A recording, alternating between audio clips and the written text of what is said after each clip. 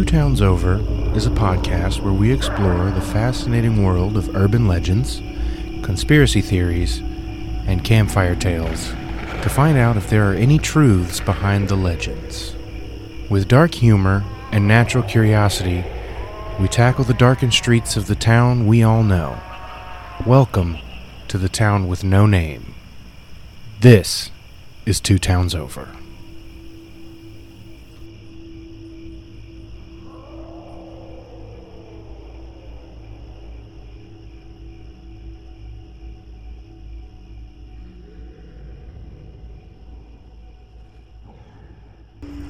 Hello, good evening, and welcome to another edition of Campfire Tales. I'm Don. I'm not. And today, we got a couple ghost stories about, we got a couple tales about ghost towns. One is a fairly popular one, the other one, not so much. So, we'll go ahead and get started with the more popular, because it's also the shorter of the two. You ever heard of the town Centralia? Centralia? Yeah, Centralia, Pennsylvania. No. All right. Awesome. I don't think so. All right. Well, located in Columbia County, Pennsylvania, Centralia's story begins in 1841 as a coal boom town community called Bull's Head. Mm-hmm. Bull's Head was later incorporated as a borough of Centralia in 1866 by the local coal companies who mined the rich anthracite coal from the area surrounding the small town. For the town of Centralia, these rich deposits of anthracite coal proved to be the double-edged sword, when in 1962, the coal beneath the town caught fire. What? Through the 1980s and the 1990s, the fire slowly tore their town apart politically from above. Oh, shit. Are you talking about the coal town that burns forever? Yes. Oh, shit. Okay, I have heard of this, I think. And physically from below. Nearly all of the homes, businesses, and buildings were torn down as families left the beloved town behind, and the zip code of 17927 was revoked. Centralia is disappearing. Today, it's merely a skeleton of what it once was. I think I've seen pictures of this town online, Mm-hmm. and it looks really terrifying, like Yeah. a freaky ghost town. The most popular picture is of I forget the name of the road, it probably will say it in here, but it's the whole road is graffitied, Mm-hmm. but the road's split open and smoke is coming up from the ground. Yeah. Yeah, that's Centralia. As people from near and far learn of the story of Centralia, they come to visit. Most are awestruck by what they see, a gridwork of streets without names, without homes. Remnants of properties, such as steps to a front door that is no longer there. A few abandoned buildings scattered here and there, surrounded by smoldering hillsides and devastated wastelands. 3 cemeteries remaining on the grounds of a church that was torn down years ago. Only a very few occupied homes remain. While no lives have been lost that can be directly attributed to the mine fire, what has been lost is the soul of a community. With any strange or unusual occurrences come rumors and stories. Centralia is no different in that respect. Walking amid the ruins of the modern-day ghost town gives one the feeling of supernatural forces working underfoot. For visitors to the town, stories arose from these ashes. Some were stories from visitors who left in fear after thinking they saw a person or thing, heard odd sounds, and some felt they were being watched. Carbon dioxide poisoning will do that to you. Or is it carbon monoxide? Yeah, which one is which one? Carbon dioxide is what you breathe out. Carbon monoxide is what's monoxide is the burned one. I don't know science. Fuck you guys. Others go so far as to say that Centralia is the gateway to hell. Imaginations can run wild as Centralia has become a modern-day ghost town and the fire encroaches upon the graveyards of the abandoned town. Rumors have circulated that Centralia is haunted. Recently, the movie Silent Hill has fueled rumors. Silent Hill from Sony Pictures is a story about a small town in West Virginia called Silent Hill. What? Mm-hmm. When researching the different elements of Silent Hill, screenwriter Roger Avery came across the town of Centralia, Pennsylvania. Centralia planted the seed for what developed into the cinematic version of the town of Silent Hill. The movie invites the audience to explore their fears of the unknown, yet Silent Hill is a horror film and a work of fiction. Centralia, on the other hand, is a real town. A tangible location that can be visited and explored. Well, you can straight up go there, guys. Yes, you can, but we'll get to that. Well, quite frequently it is. Centralia is not a tourist attraction. The dangers are real. The story of Centralia is real. People visit the town and leave with deep impressions on their soul. Some people swear there was more to the visit than sightseeing. Some leave with their own stories. Occasionally, a story emerges that makes you wonder if there really is a soul of Centralia, disturbed by its fate, haunted by its past. Possibly the disturbed souls of these departed buried there in 3 cemeteries in Centralia who cannot rest knowing the town they grew up in, worked in, lived in, is now gone. Lost to fire and incompetence of those who could have stopped it from taking the town and their final resting places from them. So, real quick, what actually happened? Why it started burning? Mm-hmm. They decided that they were going to burn trash. Mm-hmm. And did it in an old pit. Ah. And did not realize that there was actually an entrance to the coal mine. That'll do it. And the fire made it into that entrance. And you cannot, hey guys, you can't seal up a coal mine for air in regards to fire. Yes, humans will breathe out the air. Like if you seal up a coal mine or there's a collapse or something, mm-hmm. air is still getting through. It's just not enough for you to breathe it. But see, fire doesn't need to breathe it. It just needs enough to stay burning. Mm-hmm. So you can't seal it up enough because it's the earth. It's porous. It's rock is porous. You know, you can't airtight the earth. So you're screwed. You just have to let it burn out and hope that it burns out. And sometimes it don't. Yeah. And it's kind of a misnomer to say that it's burning. Like people think it's just like a raging fire. No. It's like a coal fire, like a grill coal fire smoldering, like just heat and smoke with embers. Not like it ain't even really bright. Yeah. I mean, you wouldn't even really see it. Like it's just smoky. Yeah. So, I mean, it's just a constant, just think of like a cigarette that you just leave and you just watch it slowly. Yeah.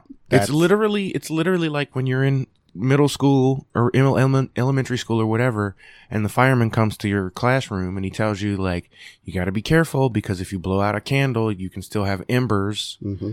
And, you know, or like if you put out a campfire, you have to make sure to cover it in sand or water and make sure all the embers are out because those things can burn for a very long time, relatively. I mean, it looks quick to you, but you have time to walk away and not notice a fire start. Right. You know, it's an amount. You have to be very careful, and fire can be tiny. Mm-hmm. And we're talking about an area that is literally filled with burning material, burnable material. So, the most burnable. Yeah. So even if it has just a tiny little trickle of air, like those embers can stay hot. Mm-hmm. And so if they're hot enough, which they are, you can literally make it a vacuum. It's still hot. You introduce any amount of air, the fire can ignite again. So there's a story posted on a bulletin board a few years ago by a person named Ruth Ederson, who visited the fall of 1998. Ruth and her friends swore they saw a couple of people walking out of the smoke who appeared to be wearing mining helmets. The 2 figures walked up out of the large subsidence hole behind the graveyards and dematerialized into the smoke rising out of the same hole. Mm-hmm, mm-hmm. Sounds like a hallucination to me. A person by the name of Scott Saylor of Mays Landing, New Jersey, wrote in an email, I visited Centralia last weekend with a couple of friends, and I thought I might share my very weird experience I had while exploring the town. We were there for about an hour and a half when and we're checking out the interesting locations that I heard about, like the burning hillside, the crack in Route 61, and the streets without homes. Route 61, that's the road I was talking about. Yeah. Yeah. And we were in the area next to an old cemetery on the east side of town, east of Route 61. We had just checked out the old tombstones and were getting a whiff of smoke from the east of that, so we walked down the old gravel road to look around. We found a slag-covered hill with steam coming out of it, and were pretty fascinated by some fossils we found. When we heard what sounded like a voice saying something inaudible, which, if it's inaudible, you wouldn't have heard it. No, you can still, unintelligible would have been the correct word. Yeah. From down below where we were. All 3 of us heard it. We figured it was someone else checking out the area too, so we sort of ignored it. Then we heard it again, a little more clearly. A few words, and it sort of sounded like, leave this place. At that moment, the hill we were standing on started steaming more, and it really smelled like rotten eggs. Sulfur, I guess. Well, it sort of spooked us, so we figured we better head back to the car. As we were walking back, in the same area of the cemetery, we heard it again. Not the same words, and not clear, but something like, why? Why do you do that? What was even weirder was that it wasn't like someone was yelling it out of the bushes. It was quiet and kind of closer, and we couldn't figure out the direction it was coming from. We got back to our car and didn't see any other cars or people the whole time we were there. We left and weren't sure what to make of it. Or we really weren't sure if we wanted to talk about it. All I know is I'm not going back. When I got home, I found out that the area we were walking was near the location that was where the fire started, across from the cemetery. I just thought I'd let you know about it. Something is not right about that place. Yeah, it's a coal town that's on fire forever. What? Hey, dude, I know I make fun of the ghost stories and stuff, but I genuinely love them. Like, it really makes me think about how people must think. And because I've never had an experience, like, I'm paranoid, okay? I'm a paranoid person. I see shadows out of the corner of my eyes and all. But, like, for me, I know for a fact that that's an expression of my anxiety. So anyway, I love these stories because it really shows me how other people think of, like, things that are explainable to me, right, with words like what I've just used, scientific mumbo jargon. Right. But, like, for them, it's mystical bullshit, and I love it. It's great because it's like I know they're not dumb. These people are like attorneys and lawyers and shit, and they're like, no, but I for real saw a ghost one time. Like, it's like, no, you didn't. What? Stop. But don't stop, guys. Never stop. So we got one more story from a guy named Jim. That's all we know. His name is Yes, Jim. These are my favorite. It's just a dude named Jim posted some shit on some bullshit website. Yes, please. Well, this was an email. It starts out, "Hi, my name is Jim. About a month ago, my girlfriend Lori and I were coming back from Nobles when we decided to take 61 home and stop at Centralia to take a look as we did once before. First, let me say, we are not superstitious. In fact, we're quite the opposite. We like checking out abandoned places and old buildings." Okay, I'm in commentary mode now. See, this is my favorite because we are not superstitious is key. That's almost like a dog whistle, but for like spooky ooky people. It's like we are not superstitious. Hey guys, we're fully gonna say a ghost story right now, and we should all be like, hey, it's real, but it's not real because we don't believe. We're very superstitious people. In fact, we're quite the opposite. Mm-hmm. We like checking out abandoned places and old buildings, old cemeteries, and that sort of thing. We've seen a lot of old abandoned homes over the years, but the one we checked out in Centralia about a month ago really gave us a fright. It was a white abandoned twin home, up on a side street on a hill. And then the immediate switch to the dramatic narrative. I love it. There were 2 units, and both had red numbers sprayed on the front, which indicated, from what I gathered, that the homes were probably set to be demolished in the near future. So we decided to check it out. The back door was open, so we went on in. I'm sorry, the way they wrote this is ridiculous. Some of the first... No way. Well, they wrote it, thus some of the first floor windows. Some of the first floor windows were boarded up, making it dark, but we explored the old house a little. We were on the second floor in the hallway near the stairs that led up and down to the first and third floor. The door was open leading up to the third floor. Lori was in the hallway while I was at the top of the steps that led downstairs. At that point, we heard footsteps coming down the stairs from the third floor. It sounded to me that the steps were coming down the ceiling above the steps going down the third floor. Hey, listen, this is another key hallmark of a good ghost story is the dude who's writing it either English is his second language or he's actually 12. I love this. Okay. Let me try again. They're describing where guys, I just want you to know, as a DM, I understand this problem exactly. He's trying to describe with some level of visual acuity where he is in space. So his girlfriend is on the second floor hallway landing. He's at the top of the stairs. She's farther down the hallway. Somebody is coming down from above them. Right. That's all he needed to say. He has said the steps coming down and the steps going up and the steps leading to for like 5 minutes. All right, let's try this again. Oh my goodness. I love this so much. We were on the second floor in the hallway near the stairs that led up and down to the first floor and the third floor. He's done. He's done. You know exactly where they are. The door was open leading up to the third floor. Still good. Lori was in the hallway while I was at the top of the steps that led downstairs. And that is all you need. Okay. At that point, we heard footsteps coming down the stairs from the 3rd floor. So far, we're still good. It sounded to me that the steps were coming down the ceiling above the steps going down to the 1st floor. So my first thought was that someone was coming down out of the attic or the 3rd floor bedroom. And we fucked it up. At first. I think what you're trying to tell me, Don, is that he heard the steps coming from the somewhere they can't be coming from. So he thought there was an attic room. Right. Okay. Okay. Sure. At first, we were startled and thought that someone else was in the house. As the footsteps sounded like they were about to reach the 2nd floor hallway, Lori looked into the stairwell expecting to see someone. There wasn't anyone there. Oh, my God.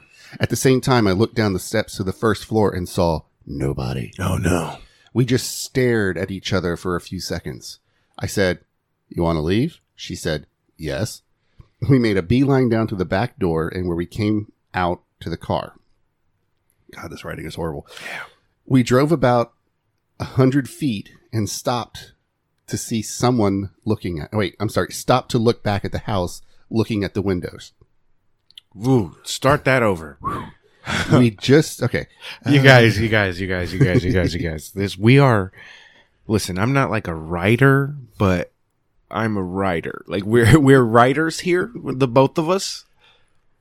And while yes, most of what I write, you guys will never ever see. I still consider myself a prolific writer.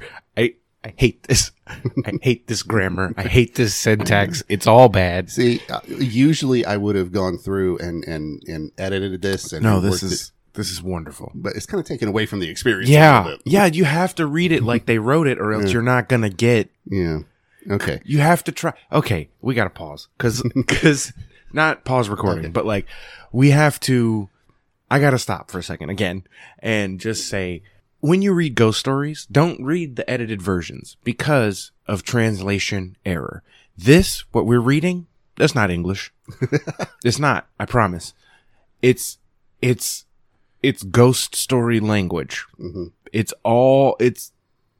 I mean, there's like an art form to it. Read any ghost story from the original post, and it's always like this. Too many thes, too many descriptions. Yeah. Sometimes they'll be like the thing about the red numbers on the door. That never came up again. There were some red numbers on the door. Who gives a shit? Like, that we went into the door. Cool. Great. We got it. But like, I know that there were red numbers on the door. Also, the author was like, we assumed that it was because the building was going to be demolished in this abandoned town. Right. It's like, no, what? Why not? Is it just graffiti? I don't understand. I don't get. Anyway, it's fine. It's all part of the experience. If you read the translated version, yeah, you might get the meaning of it, but you won't feel it right. All right, I'm going to try this again. Okay. We drove about 100 feet and stopped to look back at the house, looking at the windows. I mean, we expected to see someone looking out at us. Nothing, though. Really weird. Like someone walked down those stairs, but we couldn't see them. Freaked us out. Anyway, I don't know what to make of that. You wouldn't know who used to live in that house. Not even sure where it was or what the numbers were, but if ever I thought a house was haunted, it would be that one. Sort of changed my impression of old vacant homes. Signed, Jim. Whether these stories have any validity or alternate explanations is difficult to say. In order, no, they do. Sometimes people see what they want to see. Some folks believe they are more open to these types of experiences. In the end, Sorry, go ahead. No one ever believes what they want to believe. Some believe Centralia is haunted. For some, it is what draws them there. For others, it is a reason to never visit in the first place. I think every ghost is Schrodinger's ghost. They both do and do not exist. Yeah. Depending on your personal belief. Mm-hmm. That's it. It's a quantum haunting. It's a classical quantum haunting. There's actually another campfire tale, and I'll get to it another time. It was called the Philip experiment or the Timothy experiment. I can't remember exactly. Some dude's name experiment. Got it. Yeah. But basically it was a scientific experiment. And what they did... It was an experiment. Whether or not it was scientific, no, we'll hear me decide later. out. It was a scientific... I don't want to give too much away, but it was a scientific experiment where they had a group of people create a person. Like, all the details of a person's life. And they would get together and hold, quote-unquote, seances, but they weren't real seances. They were just everybody sitting around a room. I have heard of this. And by it is doing like Phillips or Timothy's or some shit. Something like that. I don't want to give too much away because that's another ghost story. That's a good one. Yeah. But it, you know. That one is a good one that demonstrates how and why Ouija boards work. Yeah. So, real quick, just to follow up, there are don't work depending on your perspective of the explanation of why they do what they do, I guess. Yeah. There are still people living in Centralia. Oh. There are a total of 7 people to this day that still live in Centralia. Who are they? They just don't want to leave their homes. Are they like old? Well, yeah. Okay. One of them is the mayor. Well, he has to be. She has to be? They've got to be. Who knows? So that's the story of the real life. The mayor and his council. Yeah. I love that shit. That's good. That's the real life Silent Hill. The movie version, not the TV or the video game version. The video game version is completely other. Fuck video game version. Sorry, guys. Don't kill me. I know gamers are aggressive, so. Yeah, especially when it comes to Silent Hill. That's an awesome series. It's pretty cool, dude. Mm-hmm. It's got an interesting history. All right. It changed video games forever in a lot of good ways. Mm-hmm. Some bad ones. Between that and Resident Evil, those were what started the survival horror games, which is my favorite. All right. So next story we're going to do is The Curse of Dudleytown. Dudleytown? Dudleytown. Okay. Okay. In the far reaches of northwestern Connecticut, in the shadows of the mountains and lost in the pages of time, rest the remains of a small village called Dudleytown. The homes of this once thriving community are long gone, but the land where the town once stood is far from empty. Amidst the forest and rocks are tales of ghosts, demons, unexplained mysteries, curses, and a rich history that dates back to the very beginnings of America. Today, only the cellar holes and a few stone foundations remain. The roads that once traversed this place are now a little more than narrow trails where only a few adventurous hikers and the occasional ghost hunter dare to wander. Although it is forbidden, the most hardened curiosity seekers still dare to venture down Dark Entry Road and into those shadowy woods at night. Dudleytown, or at least the area where it was located, was first owned by a man named Thomas Griffiths. One of the first, you would think Dudley. Yeah. Hey guys, people who can't see, anybody who's listening to this, I definitely was like, so I have ADHD, so I don't make eye contact very, very often. Anxiety, whatever. So like to focus, I'll generally pick up an object and just fiddle with it and focus my eyes on that so I can hear what Don is actually saying to me. And he just said, what did you say was his name? Thomas Griffiths. Griffiths? And I was like, why Dudley then? He was one of the first to settle in the region in the early 1740s. There are no records to say that he ever lived where Dudleytown later stood, but he did own half of the land in 1741.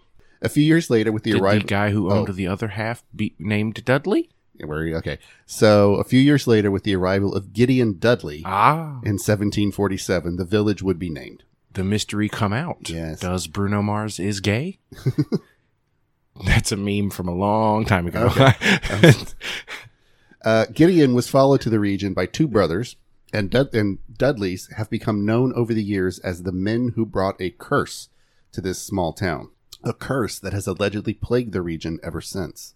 Now, according to what turned out to be both recent and fanciful accounts, the quote-unquote curse had its beginnings in England in 1510. Okay, hold on. Didn't you just say that Dudleytown was in Connecticut? Yes. How did the curse originate in England? We're getting there. We're about to tell the history of the Dudleys. This is maybe going to be about, like, when I was like, why Dudley? And then you were like, Gideon Dudley was there. And I was like, fuck. Okay, cool.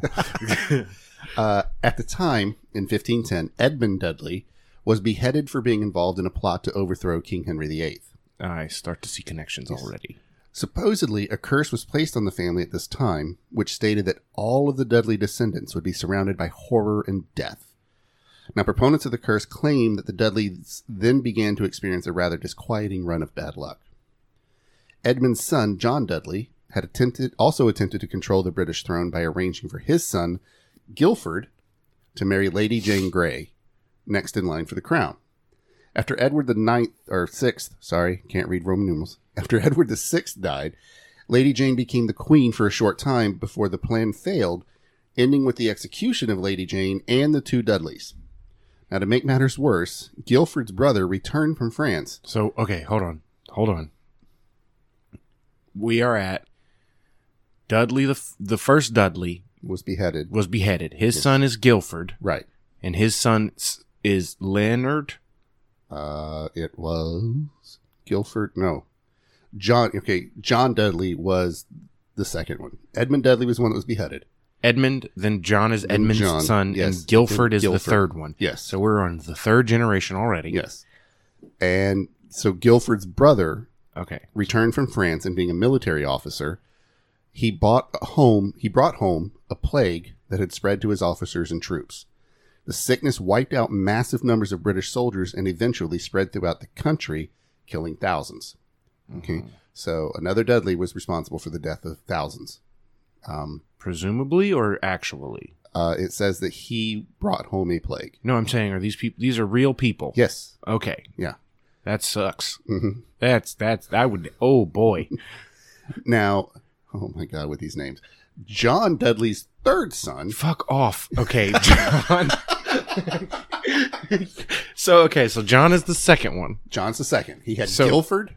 His third. So we're still on Gen 3. Yes, we're still okay.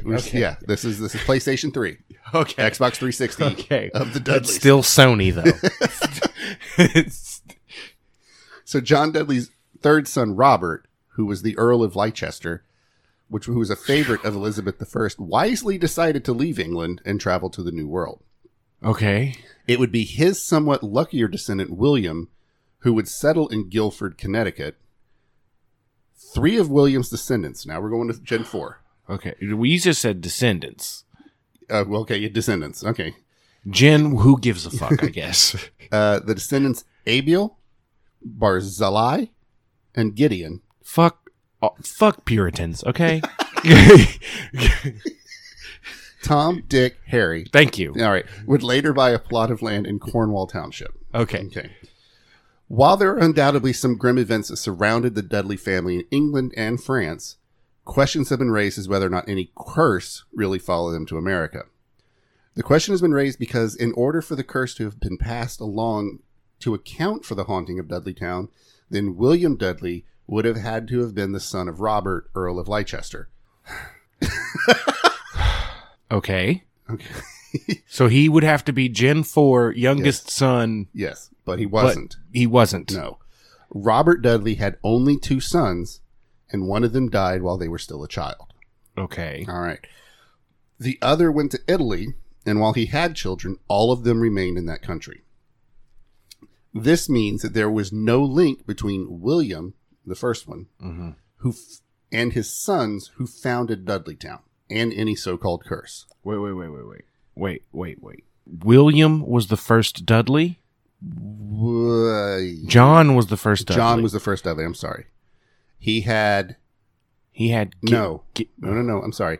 The one who was murdered was Edmund. Hold on. Fuck me. Yeah, Edmund. Edmund was the first. Okay, so we know the name Dudley. Don't say Dudley again. Edmund was the first one. Then John. Then came Guilford. And then his brother, who they don't name, he was the one in France that brought back the plague. Brother in France that brought back plague. Okay, and then there was the third son, Robert. Okay, so that's all Generation 3. Right. Robert is the Earl of whatever the fuck you just Leicester. said. Leicester. Or Leicester, I don't know. Leicestershire. Worcestershire. Yep, and then, so Robert is the third generation, and we're only talking about William having to be his son. Right. Who is William then? Okay, so William was the person who would settle in Dudleytown. I thought you said his name was Gideon. I don't know. There's too many freaking Dudleys. That's what I'm saying, dude. Let's just put it this way. Parenthetical. The name Dudley should not be connected to the curse because the Dudley that was in... Because they're not the same Dudleys. There you go. Okay, yeah. I got it now. Okay. Oh, that was hard work. That wasn't grammatical errors. That was just my brain. Yeah. We didn't realize we were going to need a membership to Ancestry.com to figure this shit out. Okay. While we may have established the fact that Dudleytown was never cursed, this does not mean that it was not tainted in some other way. There are many places across the country where odd things happen and where the land does not seem quite right. Now, records indicate that the land around Dudleytown was once Mohawk Indian tribal grounds. So they were already at... Oh, this is an Indian burial ground, huh? Yeah. Okay. But tell us little else before the coming of the first settlers. The region has gained a chilling reputation over the years. Now, could the weird stories and strange disappearances here be connected to the past in some way? Probably not. Or are they nothing more than just coincidental and imagination? That might be the thing. In the early 1740s, the mentioned Thomas Griffiths, that was the first name, and it had nothing to do with the Dudleys. Yep. Which is what Jesus, I totally fucking forgot about Thomas. He bought a parcel of land that would later be considered the first lot in Dudleytown. Now, that land today looks much as it did when Griffiths first came here. It's covered in... Okay, I have a question for whoever made this story up. Mysterious author, why, in the name of God, did you draw a connection between the English Dudleys and William Dudley, and then just be like, so anyway, they're not connected, fuck you guys. Like, what? Well, I think that just... because why? Because it's Dudleytown. It's not Griffiths Park, it's Dudleytown. It should have been Griffiths Park. But even if it wasn't, that's like if I open Mainer's Pub and somebody's like, my name's Maynor, and I'm like, I don't give who are you? And they're like, oh, okay. What? Why? It's not about you. I bet it was a British Dudley that wrote this shit. Probably. His name's probably Gracinio or some bullshit. So, the land today looks much as it did when Griffiths first came here. It's covered in thick forest and the ground is strewn with rocks. The nearby mountains also heavily shadow the area, so it receives very little sunlight. The woods were later dubbed with the rather ominous name Dark Entry Forest. Mm-hmm. In 1747... Scary mountain. Yes. Gideon Dudley, so they're coming back. Hey, brought you did say Gideon. I did, yeah. Okay. He bought some... Who is William? Let it go. I can't. Let it go, Elsa. Okay. So Gideon Dudley bought some land. Okay. Gideon Dudley bought some land from Griffiths to start a small farm. By 1753, Gideon's two brothers, Barzillai and Abiel, Tom and Dick, from Guilford, Connecticut, also purchased land nearby.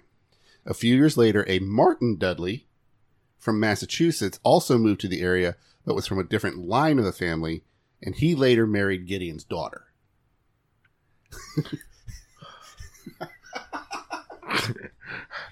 Dude, we haven't even gotten to the actual legend yet. This is my problem with ghost stories. I know I just said I loved them, but like all these details, man, and we're not even to the part where the curse is. We're not even there. Yeah, we're getting there. Why do I care about who these Dudleys are? Because the town's named after them, and it's all supposedly cursed. Because of them. Listen, a bunch of dudes who coincidentally had the name Dudley moved to this place that some guy had. He decided to name it after them. Then it got cursed. This is that curse. That would have been acceptable. One thing that should be mentioned was that Dudleytown was never an actual town. God damn it. It was a more isolated part of Cornwall. Sure. The village rested in the middle. Like Ocean Way is not actually Ocean Way. It's just country Jacksonville. Hick Jacksonville. The village rested in the middle of three large hills. It rested in the middle of three large hills, which accounts for the recollections of it being nearly dark at noontime. The Cornwall Township was never a good area for farming, as is apparent by the rocks that were used to build the foundations and the stone walls and still stand today. Now, in spite of this, though, settlers began to trickle into the area. The Tanner family, the Joneses, the Pattersons, the Dibbies. If you say another fucking name at me, I swear to God. The Dibbles and the Porters all took up residence here. Now, the community grew even larger after iron ore was discovered nearby and farming became a secondary concern. However, there were never any stores, shops, schools, or churches in Dudleytown. Provisions had to be purchased in nearby towns, and when one died, a trip to Cornwall was necessary because, in addition to there not being no church in town, there was no cemetery either.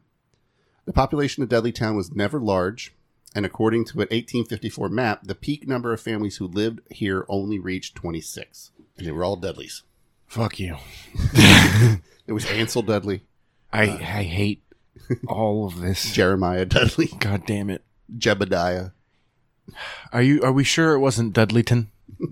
Maybe it was Dudleyton. And it says T-O-W-N, so I always say town, but Havish's Dudleyton. Dudleyton. Master Griffiths. Now, in spite of all these things, the town did thrive for a time. Dudleytown was noted for its timber, which was burned and used to make wood coal for the nearby Litchfield County iron furnaces in Cornwall. Oh, Litchfield, there's ghosts. Yep. The furnaces later moved closer to the railroads in the more industrial towns through, and the lumber was no longer needed. Iron ore was used from the area for a time, and there was 3 water-powered mills in Dudleytown as well. Most of the mills eventually closed because of the long trip down the mountain to deliver their goods. Despite the outward signs of prosperity, though, there were strange deaths and bizarre occurrences in Dudleytown from the start. Some historians have attempted to downplay the unusual events in recent years. They'll debunk the legends of the town by first stating how few people there ever were who lived here, and then we'll try to downplay the disappearances, cases of insanity, and weird deaths as if such things happen all the time. And perhaps they do. But why so many unusual happenings in such an isolated area with so few people living in it? Wow, you just answered the question. It's an isolated area with not many people. Why would we go crazy if we're isolated? I don't understand. Fuck everyone, okay? The number of deaths that have occurred here would not be such a high number in a larger town, but in this small community, one can't help but wonder what exactly was taking place. I need numbers then. I'm getting there. No, I'm saying from this person. No. There are also... Like, what do they think a large town is? Because we have cities, and it's a lot. It's a lot of deaths and mysterious disappearances. Like a ton. There are also an inordinate number of people who went insane in this area, as well as people who simply vanished that are in addition to those who are documented. It's no wonder, bogus or not, that a story started about a Dudleytown curse. So, okay, translation. What they just said was, there are verifiable disappearances and things, and also there's more that I can just make up, and you just have to believe me, because I said there are some. They weren't documented, but you just believe me, they happened. 3 of the Dudleys, I don't even think we're naming the names. Good. I'm sorry, we are. Mm-mm. No. Hold on. 3 of the Dudleys moved out of the region and lived long and full lives. Okay, word. Dying of natural causes and forever diminishing any possibility of a curse. Only Abiel Dudley, Tom, remained in town after a series of reverses, lost his entire fortune. A series of issues. Sure. Lost his entire fortune and his mind. Mm-hmm. He died in 1799 at the age of 90, and when he was no longer able to pay his debts, the town took his property, sold it, and then made him a ward of the town. Toward the end, he was senile and insane and would not be the last to suffer from this affliction. In 1792, 7 years before Abel Dudley passed away, his good friend and neighbor, Gershon Hollister, was killed while building a barn at the home of William Tanner, Abel's closest neighbor. Tanner was also said to have gone insane, although likely from old age and senility, rather than from supernatural influences. He lived to the age of 104. Bullshit. And according to records, was slightly demented at the time of his death. There have been stories that have circulated claiming that Tanner told other villagers of strange creatures that came out of the woods at night. If this is true, there is no way for us to know if these creatures were products of the unexplained or products of Tanner's feeble mind. Damn, that dude was either 90 or 112. Why do you say that? Because calendars weren't the same as they were here now. Yeah. They were very, very different. And like, you could be off by a long time because like, you didn't have birth records. So like, if your mom was just like, yeah, you were born, okay, listen. Anybody who has ADHD or any certain types of anxiety can tell you that you can lose track of time for years.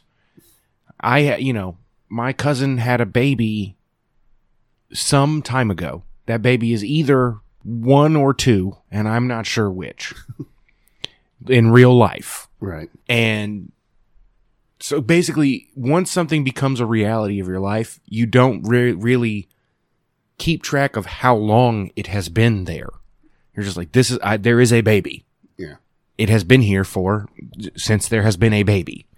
So like, especially in a time where you're not really keeping track of your kids until they're like 4 or 5. That dude might be 98 or like 130. Like, who knows? Either way, that age at that time period, that century, that's pretty good, I would think. That's pretty good at any time. Yeah. But I mean, especially back when the expected lifetime of a human was like 40 something. Yeah, that's just because of like infant mortality and shit like that. Yeah. If you get numbers in your set that are farther apart, yeah, the mean or the average goes towards the middle of those numbers. So if your numbers are 2 or like 1 in 100, it's 50. Right. If your numbers are 75 and 100, it's like somewhere in the middle of that. Yeah. Sure. I'm throwing another name at you.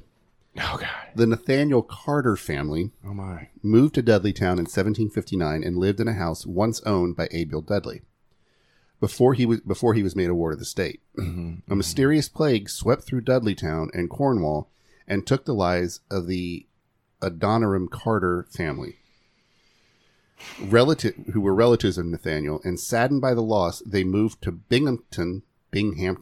Fuck it, my name's Bingham. It's Binghamton, New York, from Dudleytown in 1763. Those who believe in the curse said that the taint of Dudleytown followed after them, but their tragic fate was actually far too common during the early days of the frontier. The Carter family moved to the Delaware wilderness in the heart of Indian Territory, and during an attack, Indians slaughtered Nathaniel, his wife, and his infant son. Don, please. Native Americans slaughtered. I'm sorry, Native Americans slaughtered Nathaniel, his wife, and an infant child. The Carters' other 3 children were abducted and taken to Canada, where 2 daughters were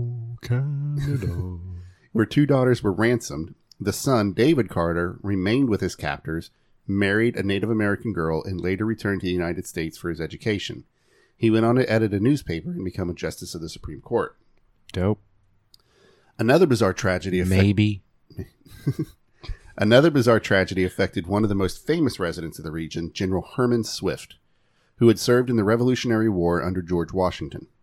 In 1804, his wife, Sarah Fay, was struck by lightning while standing on the front porch of their home near Dudleytown. Dudleyton, fuck it. She was killed instantly. The general went insane and died soon after.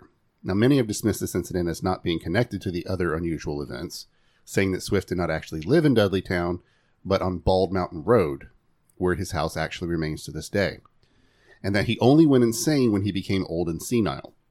But in an area this sparsely populated, the records indicated 3 people to have gone insane in the space of less than half a century. Hey, in my own family, I can name one person with severe, until he died, had severe dementia. There's one who's got Alzheimer's, and more than I can even think about that have had cancer and other things like that happen to me in just my family, on one side of my family. So 3 people in 50 years. Oh, no. Yeah. Could this be mere coincidence? Yes. And does a person being struck by lightning while standing on their front porch qualify as unusual? Kind of, depending on your definition of unusual. It's certainly unlikely. I would say that it does, and our story is not yet complete. Another famous personage allegedly connected to Dudleytown was Horace Greeley, the editor and founder of the New York Tribune. Who gives a fuck who Horace Greeley was? Who cares? In this case, the story deserves to be debunked. Greeley married a young woman named Mary Young Chaney, who the stories of the curse say was born in Dudleytown. In truth, Mary was born and raised in nearby Litchfield and never lived in Dudleytown. Mm-hmm. She left the area as early as 1833 and went to live in a vegetarian boarding house that was owned by Dr. Graham of graham cracker fame. No. Yeah. Mm-hmm. That guy was kind of a monster. And became involved in the popular wellness movement of the time. While there, she... Involving inventing the graham cracker, minus all the fun cinnamon stuff that you guys think about graham crackers. Basically, he invented cardboard food for children to eat so they wouldn't masturbate. Yeah. And that's just... Why? Because he was an idiot and a monster. And he cared way too much about what fucking 6-year-olds were doing with their hands. Now, while at the boarding house, she met and later married Horace Greeley. In 1872, Greeley ran for president against Ulysses S. Grant and lost the election. Short time before that, Mary suffered from an attack of lung disease and died. In the 1800s? Yeah. No way. Yeah. Her death occurred in New York City with her husband and 2 daughters, Ida and Gabrielle, in attendance. She was buried in Greenwood Cemetery. Now, the legends claim that she committed suicide, but this was not the case. Greeley himself died 1 month later, and the electoral votes that he received in the election were distributed to minor candidates. Who cares? Yeah, why did we bring these people up? Because supposedly she committed suicide. It was all because she was born in Dudleytown. But she wasn't born in Dudleytown. She died of tuberculosis. Let's be honest. Lung disease in the 1800s. We could have just said that. Author, please. After the Civil War, Dudleytown began to die, and many of the villagers simply packed up and moved away. Oh, man. The demise of the town itself is hardly surprising. Now, whether you believe in the so-called curse or not, its geographical location was foolhardy at best. Surrounded by hills at an elevations of more than 1,500 feet, there was little chance that a good crop would ever grow and sustain life in the village. The winters were harsh here, and even the hardy apple trees were stunted by months of cold. Now, as mentioned already, the soil was rocky and the area was plagued by almost too much water. It pooled into tepid swamps and seeped into the earth, creating a damp morass. But even if you overlook the idea of an actual curse and admit that the location of the town must have had a hand in its undoing, the sheer number of unusual deaths, leaving out that of Mary Greeley, and mental conditions in such an isolated area more than suggests that something out of the ordinary was occurring in the little town. And no matter how hard the debunkers try to disregard the next mysterious event to occur in Dudleytown... Hold on. None of these events have been mysterious in any single way. None of them have been mysterious. It's always somebody died and somebody else went insane because they got sad or old. Okay. I'm just telling the story. Listen, I'm not talking to you. I'm talking at you to the author. I'm just the messenger, man. Well, give them my message. Okay. They're a fool. All right. Well, no matter how hard you try to disregard the next mysterious event to occur in Dudleytown, your efforts fall short. Will they? I don't know. Challenge accepted. This event occurred in 1901. There are too many years between events. First of all, the last thing we heard about was like in the 1830s. What the fuck what? It's like 8 mysterious events over 300 goddamn years or some shit. Like, what are they talking about? Okay, so this was at the time when the population of Dudleytown had dwindled away to almost nothing. Ugh. One of the last residents of the town was a man named John Patrick Brophy. Tragedy visited swiftly and in several blows. Again, isolated. Keyword. First, his wife died of consumption. Oh, and now he goes insane? Which, I don't know, which is not uncommon in those days. And there was nothing strange about her ailment, as she had been suffering from it for years. Also, author, too many times have you said, there was nothing strange about this thing that I'm saying is strange. What?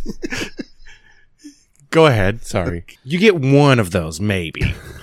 Now, this did not lessen Brophy's grief, however, but he was soon further stricken when his 2 children vanished into the forest just a short time after the funeral. And while their disappearances could have been voluntary, because they had been accused of stealing sleigh blankets, which was a minor offense, there is nothing to indicate that it was. They vanished and were never found. You just indicated something that it could... What? I hate this person. Okay. Shortly after, the Brophy house burned to the ground in an unexplained fire, and not long after, Brophy himself vanished into the forest, and he was never seen again. Debunk that.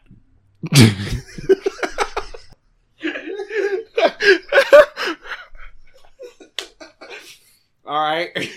Oh. I don't have to. It's literally you told me. Literally you told me. The mysterious things that happened were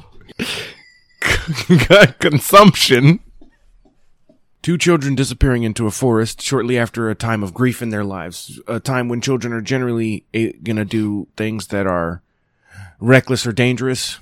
That's how children cope with grief. The first time I ever really had grief, I ran away from home myself. Thirdly, who gives a fuck, Glee? That man fully burned his own house down and ran into the forest. He'd lost his wife and his children, and then he ran to... What do you mean? It was mysterious. This man lost everything, and he just totally ran into the forest like some kind of crazy person and disappeared. What? But why did he go crazy? I'm gonna slap the shit out of this person. I'll slap the shit out of you. I don't give a fuck. Okay. By the early 1900s, Dudleytown was completely deserted. The remaining homes began to fall into disrepair and ruin. Also, he was like one of the last people there. Of course. What? Soon, the forest began to reclaim the village that had been carved out of it. But... my 82-year-old grandfather mysteriously got dementia. Guys, what? Come on. Get ready. Jeez. Because there was still one other death that proponents of the curse have connected to Dudleytown. Oh, no. And while the curse may be unlikely... Again, you say? It does mark one additional case of insanity for an isolated region that was already riddled with them. Around 1900, Dr. William Clark came to Cornwall and fell in love with the forest and the quiet country life. Around what time? 1900. Okay. Clark had been born in 1877 and grew up on a farm in Tenafly, New Jersey. That's not a real place. He later became a professor of surgery and taught at Columbia College of Physicians and Surgeons. Now, keep in mind that this is the 1900s, early. Yeah. We still don't have real doctors yet. There's no anesthesia, none of that shit. So keep in mind, when they say insanity, that was a blanket term for any mental condition other than neurotypicalness that they didn't know how to deal with. You were either strange or you were insane, and insane was anything. Yeah. Just keep that in mind up until like the 80s. So, as well as he also earned a reputation as the leading cancer specialist in New York. He purchased 1,000 acres of land in the wilds of Connecticut, which included Dudleytown, and began construction of a summer and vacation home there. So this curse is if you have land that's even connected to Dudleytown. Apparently. Well, no, it included the 1,000 acres. He bought what once was Dudleytown. And other stuff. And right? other stuff, yeah. Right. But Dudleytown was part of it. Right. Where was he building his house on the part that was Dudleytown? It does not say. Right. Okay. Over the next number of years, he and his wife, Harriet Bank Clark. Because my question is if people lived in that land already, but not on Dudleytown, how the fuck, why aren't we talking about them? Oh. Were they not any of the cases of insanity or anything? We just said the girl who didn't grow up in Dudleytown can't be cursed by Dudleytown. So does it matter what the deed says or where you draw lines? Because if that's true, if I just draw a circle right now, call that bitch Dudleytown, do I get cursed? You do realize our campfire has died at this point. Listen, I got fuel for days. We're down to embers. So. I got logs in the trunk. Let's do it. Him and his wife visited the house on weekends and during the summer until it was completed. After that, it became mostly a holiday house for short trips in the summer and for Thanksgiving. Together, they maintained an idyllic second life near Dudleytown until 1918. Near. One summer weekend, Dr. Clark was called away to New York on an emergency. His wife stayed behind, and according to the story, he returned 36 hours later to find that she had gone insane. Where is Dudleytown? This is in Connecticut. Is Connecticut less than 36 hours away in 1900 travel? I don't know. From New York? I don't even know how far it is in today's travel. Plus, it doesn't say where in New York. It just says New York. That's what I'm asking. Is like border to border. It doesn't matter. I think so. I think they're right close to each other. The story also claims... I don't know anything about geography. That wasn't trying to debunk anything, just for people's posterity. I just really don't know where the fuck Connecticut or New York are. The story also claims that she told of strange creatures that came out of the forest and attacked her. She committed suicide soon after. But how much truth is there to this tale? None. perhaps more than some would like you to believe. Oh, my God. It has been recorded that for several years before her suicide, Mrs. Clark suffered from a quote-unquote chronic illness. Oh, my God. There is nothing to indicate what this ailment might have been or whether it was a physical or mental one. I bet it doesn't matter which. It doesn't matter which. It is safe. It literally doesn't matter which. It is safe to say, though, that mentally stable individuals do not ordinarily take their lives. No way. What? But, okay. No, I'm not even. It's fine. We weren't going to do a tangents today just to keep you calm and a ghost story. No, it's good. It's good. These ghost stories are wonderful things, Don. Oh, man. Oh. Okay, this woman had an illness mysteriously for years and years. And then suddenly she got tired of that and killed herself. And that's a mystery. It's a mystery why she would do something like that. This woman who had been sick for years, and it might have been a mental illness, was somehow also a mentally stable person who would not normally... What? Oh, my abs hurt. Okay. As far as whether or not she saw strange creatures in the woods, well, we'll never really know for sure. But even if we just... What if it was a brain tumor? That would explain literally everything about that situation. Mm-hmm. You suffered with a mysterious illness unidentified for years, and also you had hallucinations and then killed yourself. Yeah. Sounds like a fucking brain tumor to me. Even if we disregard this, we still have one more suicide that occurred to a resident of the nearly non-existent village of Dudleytown. Now, while undoubtedly shattered by his wife's suicide, Dr. Clark continued to maintain his house in Dudleytown and continued to visit. I would love for any time a story like this happens where they're like, there's a curse here and I can prove it by saying these weird shit happened.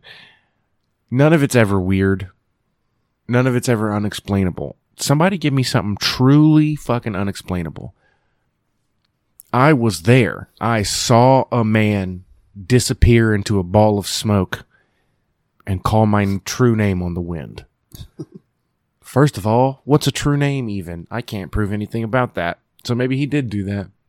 Maybe he did. But you can't just go through the records of a town that nobody really knows about and be like, this was mysterious because so many people died here. Did they live there?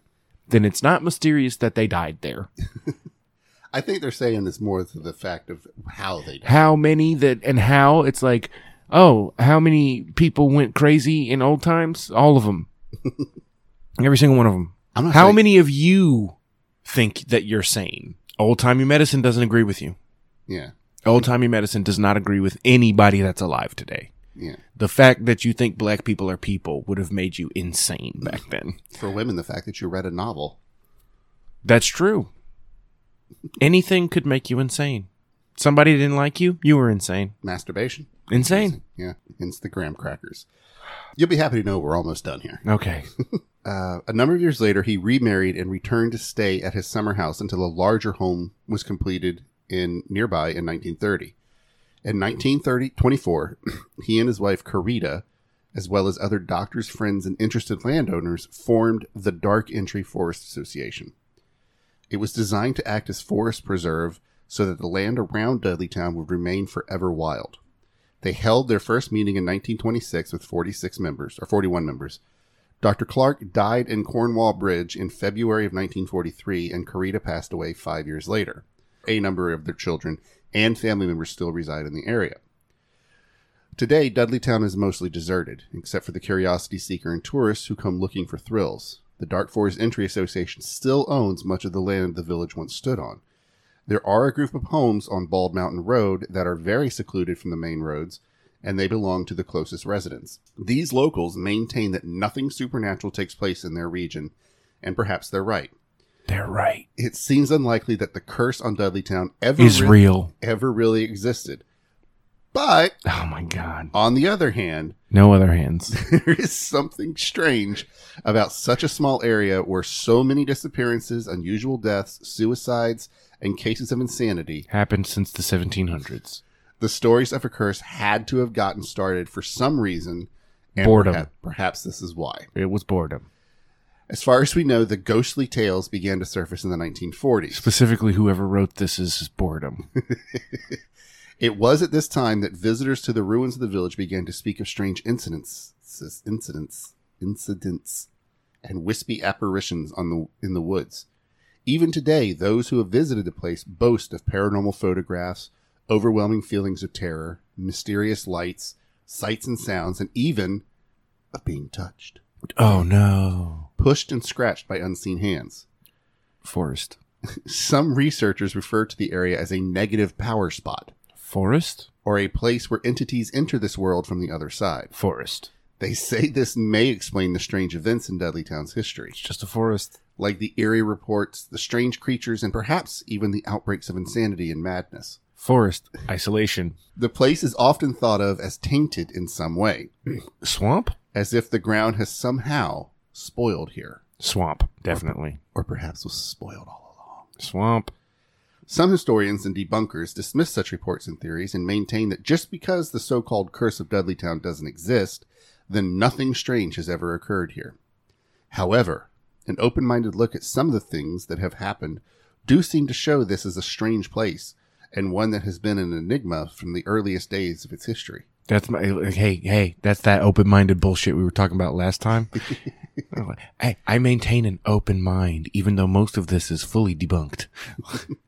Whether or not there is any truth to the accounts of people who have come here since the days when the village was abandoned is up to the reader to decide. Then I've decided there aren't. Now I should warn you. Oh, no. Trying to visit Dudleytown today can be hazardous. Oh? And not because of the ghosts. Is it because it's an old town? No. It should be noted that the planners for the Dark Forest Entry Association have forbidden trespassing on their property. In 1999, they announced that they would no longer allow hikers on the land. In spite of this, many still go. Now daring not only the spirits, but the authorities as well. Now, unfortunately, the ruins of Dudleytown have been vandalized in recent years, and the constant streams of trespassers have had a negative effect on the ecology of the area. Just as unfortunate is the fact that the forbidden quality of Dudleytown is what brings so many curiosity seekers to the vicinity. However, the author advises readers to refrain from visiting this area until methods can be devised to better preserve the wilderness here, and until this unsettled corner of the New England has been opened to the public again. I can't roll my eyes hard enough.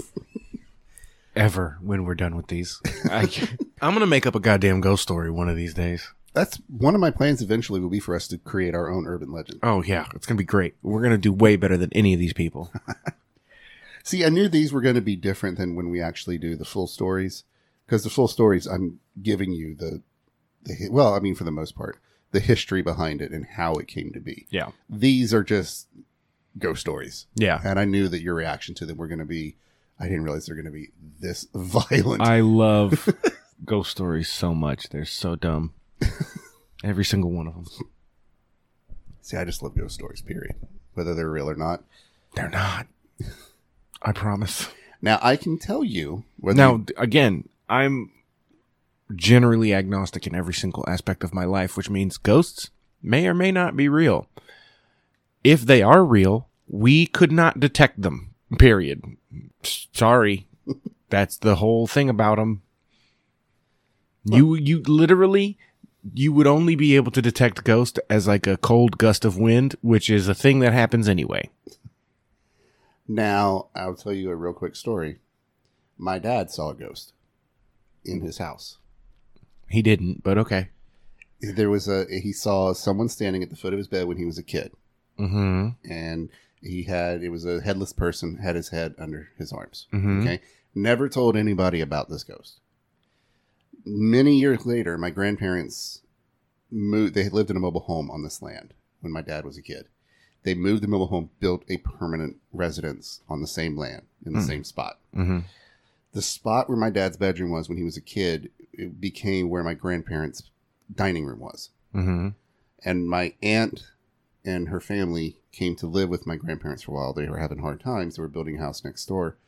And she was feeding her baby in the kitchen and looked up in the dining room and saw the same ghost. My dad had never told her about it, but she saw the same thing.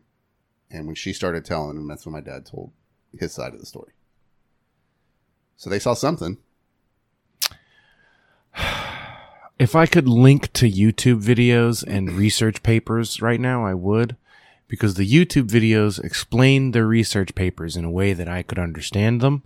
But basically, sound can do that. Sound can make you... So, like, if the house was built that way, or if there was a certain reason that sound or vibrations, literally, like, sound meaning vibrations detectable by the human body, not necessarily your ear. It can wobble your eyes, and you can see shapes and stuff. And that might be. Might be. I'm going to say they probably didn't see a ghost. And I'm going to say that your dad maybe had this thing happen as a kid, and then way later he forgot that he told your aunt about it, and that could be what happened. Oh. I'm just saying. My mom swears she sees a fox in our neighborhood. I don't see that fox. That doesn't mean the fox isn't real. But the fact that no one can prove the existence of a ghost, and you can't prove a negative. So you can't prove that ghosts don't exist. Right. That's where we're at. You can't prove to me that there's a ghost that happens, because every way that you like, for example, those ghost hunting shows, like there's always a really simple explanation for like how they achieved that, especially since you're getting it second or third hand after they filmed it with whatever tricks they used, after they edited it at least once, and after they put the music and shit in and narration to like guide your attention to what they wanted you to see. Now, word of mouth is also unreliable. And if you don't believe me, play a game of telephone with 3 people. You'll still fuck up. It might take you 2 times around, but you'll still fuck it up. I love the fact we're having this discussion and the story wasn't even about ghosts. It sure wasn't. It was about curses. Curses are the same as ghosts. Dude, curses are even simpler to explain. If you believe there's a curse, somebody else believes it's bad luck. Somebody else believes it's just coincidence. It's just a different word to describe the same phenomena. Something that I think is unfair kept happening. That's it. I didn't realize you'd get this passionate about it. It's because people really believe this, and it's so clearly like not supposed to be believable. It's supposed to just be for fun. But people really truly dedicate their lives to this shit. See, I'm open to the idea. I'm open to the idea. Unfortunately, nobody has had any new ideas that haven't been debunked already. Like every device that ghost hunters or curse detectors use, every technique that psychics have to make you think that they can predict the future or read your mind or any of that, all of that has explanation. You can learn to do that. Yeah, I know. You know what I'm saying? If psychics were real, you would not be able to learn how to be psychic. That's not how psychic works at all. So my point is, it would be great if it was just fun, but people really hunt for Bigfoot like it's real, and it's super not. Anyway, I hope you guys enjoy me ranting at things. Statistically, you don't. This was supposed to be a shorter maybe episode. maybe one day you will. All right, so the fire's getting low, guys. So we're gonna call it for the night. And I've been dumping sand on this bitch for at least 10 minutes now. He's been pissing on it. And we got to be safe. We were talking about fire safety last time. We got to be safe. All right, we got to make sure the fire is out. But this story has to be finished first, man. All right, we're going to head to our tents, guys. So we'll see you next time. And I've been Don. I'm Ruben. Don's a dork. Thank you for coming by. Bye. I'm the cool one.